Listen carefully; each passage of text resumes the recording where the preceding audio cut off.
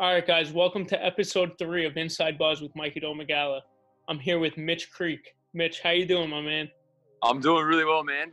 Fresh off our first game last night, so just enjoying the morning. So I saw your stats from last night. What did you put in 28 points, and did you get the win? Yeah, we did. We got the win. Most importantly, our first game of the season. We always want to try and take care of business. It was our first kind of interstate rivalry against the other Melbourne teams, so to edge out a win against a sellout crowd in Hisense Arena was obviously the main focus for us. But yeah, as you said, got a few to go through the hoop last night, so it was nice to see it happen. There you go. So who are you currently playing for, Mitch? Playing with the Southeast Melbourne Phoenix in the Australian National Basketball League. So tell me about your journey. I know you played 8 years in the NBL, and then you went to the NBA a few years back. Yeah, so I grew up in a little country town called Horsham in country Australia. Moved away, went to the Australian Institute of Sport at about 16. Started playing professionally with the Adelaide 36 in the NBL when I was 18. Went to Germany, played the rest of the season in the BBL with Göttingen. I did 3 summer leagues: Utah Jazz, Dallas Mavericks, and then the Minnesota Timberwolves the previous year. Was lucky enough to get invited to training camp with the Brooklyn Nets. Didn't get picked up, and then ended up with the Long Island Nets. Was fortunate enough to get a couple of 10 days with them, and then obviously progressed through and get picked up by the Minnesota Timberwolves on a 10-day, and then signed to a full roster. And now we're back here. So it's been a hell of a journey, but one it's really exciting to be a part of so far. Just tell me about your time in Brooklyn. It was amazing. From day one, obviously in training camp, just to meet the guys, meet the team, to see how professional they were. I found myself in a place where you just got better every day, and it was very easy to do that. So, for me to be in an environment like that, it was a blessing. It was something that I wish everyone got the chance to experience, because it opens your eyes to the simplicity of development and the ease of access to things if you have it around you. And I was very fortunate to be in that situation for a long time. So, to be a part of that culture and that organisation and the way they were running it, from the head office all the way down to the cleaners on the court, to the security guards at the front reception, at the end of the day, I had a great time to get picked up. I was lucky enough to be a part of Long Island's success, and to be the Eastern Conference champs, and to get to a grand final, but then to be picked up and called up to the Brooklyn Nets. Playing in front of the sellout crowds in Barclays.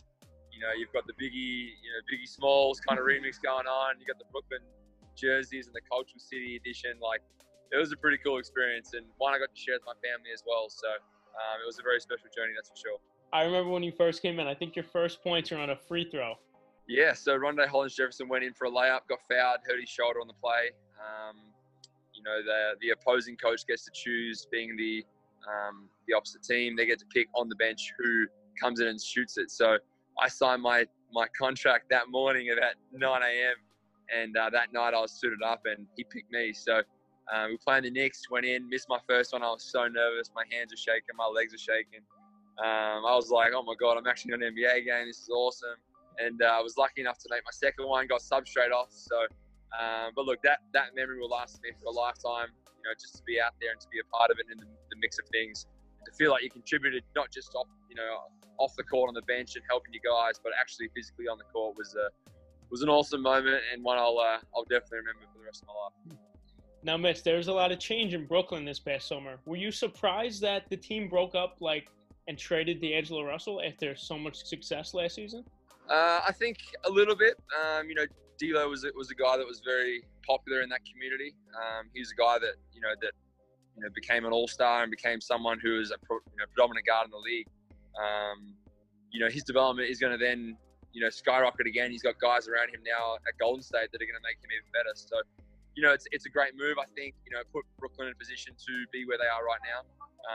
They've signed 2 of the best stars in the NBA, and arguably the MVP of the league in Kevin Durant. So I know assisting him with Kyrie and young guys like Karis LeVert, the rest of the guys they have with Jarrett Allen, and you just keep going on the list. There's a wealth of potential, and they run it and do it the right way as well. So they're going to put themselves in good stead this season. So Mitch, you're on the Australian team this summer.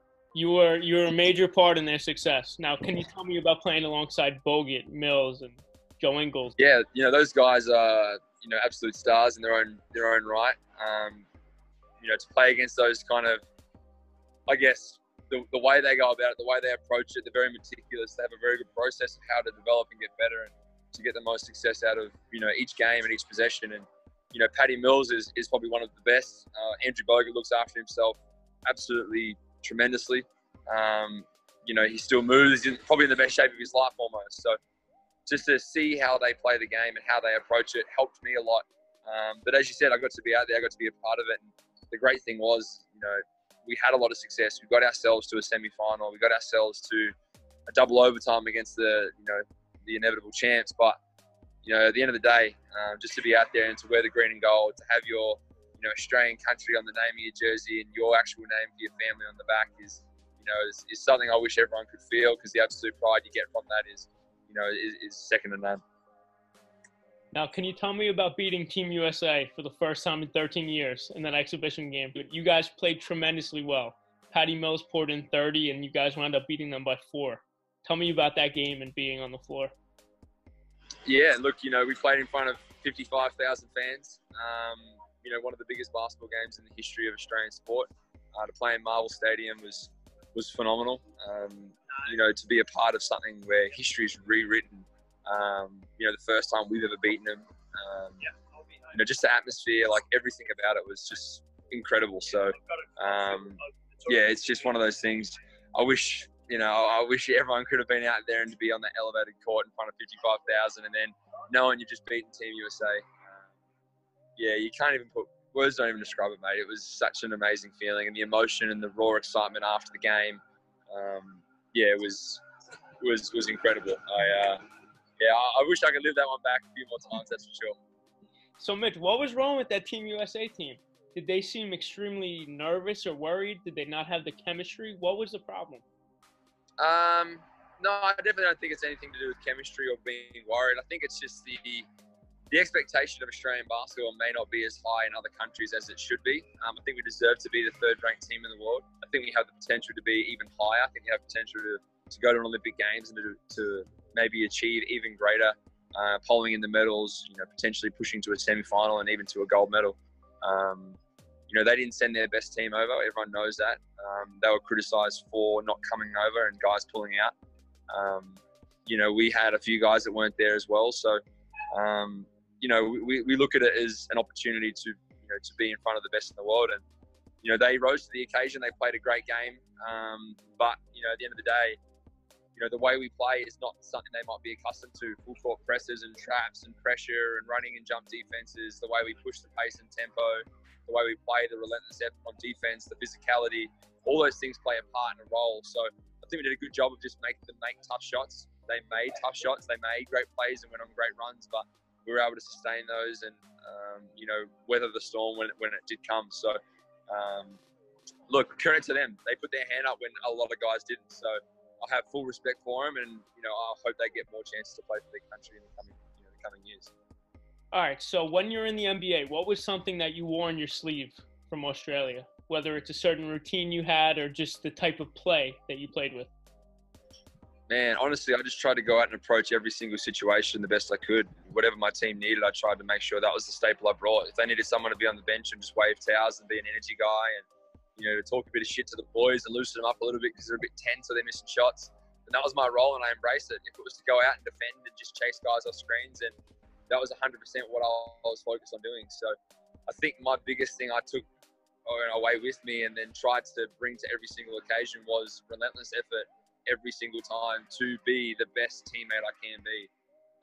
So like I said, no matter what the occasion was called upon, I just tried to rise to it and just try to make sure I gave my absolute best. And at the end of the day, I could be proud with my efforts, and I definitely was. So there were games where I got to play a lot more minutes and I got to get up and down and score some points, rebound and push and make plays.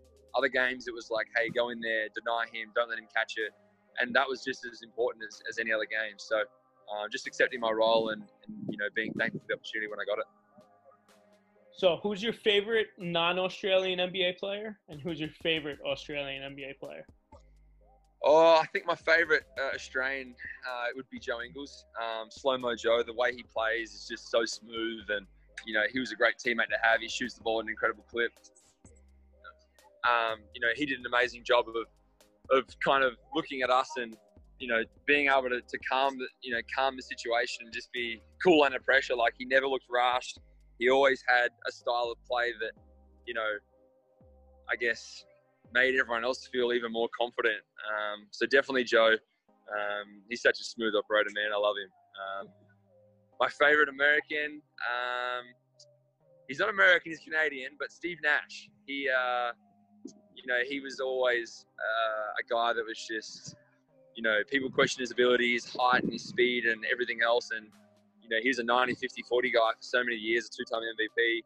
Unfortunately, didn't get to win a championship, but someone I looked up to a lot, someone I still look up to a lot, and try and emulate his work ethic, because he got a lot out of short workouts and looked after himself for a long period of time. So definitely those two guys. Now, I'm always seeing Joe Ingles' teammates, whether making fun of him, cracking jokes at him, or he's doing it to them. How funny is Joe Ingles? Yeah, he's great. The whole, feel of Australians is we want to be charismatic, we want to be fun, we want to be joyous, and we want to give banter and talk shit and give guys hard times, because that's what we're good at. So, look, he's phenomenal. He's super competitive on court. He's such a warrior, but at the same time, he does come around and gives you a whole bunch of stick and lets you have it sometimes. But like I said, he's such a great guy. I wish there were more players like him. Do you have a funny story from Ingles? Nah, not really. I haven't spent too much time around Joe. Just the way he is around, the guys in the locker room, and like, he's so cool, calm, and collected, but he's just so witty and quick off the trigger as well. So you've always got to be on your toes around him. Ben Simmons pulled out of Team Australia this past summer. Do you think he'll be playing for Australia next summer in the 2020 Olympics? Yeah, look, I understand why he did it. There's obviously ways you can go about it, in hindsight. Oh, we probably should have done this, and maybe we should have come out and said it this way, or we shouldn't have committed so early without knowing the expectation of what was to come. But he's a max contract player in a team that's going to go and probably win a championship at some point in the next few years. So he wanted to be around his team. He wanted to try and make them as good as he could. He understood the commitment may have been too much. But in saying that, look, I back him and support him 100%. I undoubtedly believe he'll be in the Olympics. He wants to, and has expressed that he wants to play there. So, if he wants to come into that group, I'll be welcoming with open arms if I get to be a part of it. But if I'm not in that team, I still want him to be there. I want to see the best Australian team on that floor. So, I'm excited to see what he does come Olympics. Gotcha. Now, Mitch, what's next for you as a player? Well, I've got an out clause, which basically says if I get signed in the NBA to a full contract, then I can get out straight away. Southeast Melbourne here in Australia have voiced that very openly and said, look, we want the best for you, want the most success for you, we want to see you in the NBA. So they don't want me to be here all season. They want to get me out of here and get me back in the league, because that's a good thing for them. So it shows they can develop guys to that next level, and that's what we want to try and achieve. So definitely the NBA is the goal for me. But right now, we want to know. We all played a great team game. We have a lot of room for improvement. So right now, my focus is on the Phoenix here and in the NBL, and trying to get as many wins on the board and build a good process and a good foundation for many years to come in this organization. All right, Mitch, I appreciate you coming on. I appreciate you giving me some of your time. Also, I appreciate you following NBA Buzz on Instagram. You're always liking my stuff, and I appreciate it. No worries. Appreciate the time, man. You're a legend. Thanks a lot, my man. No worries. Thanks, man. Appreciate it. I'll see you soon. Stay well. Bye-bye. No worries. See you, mate.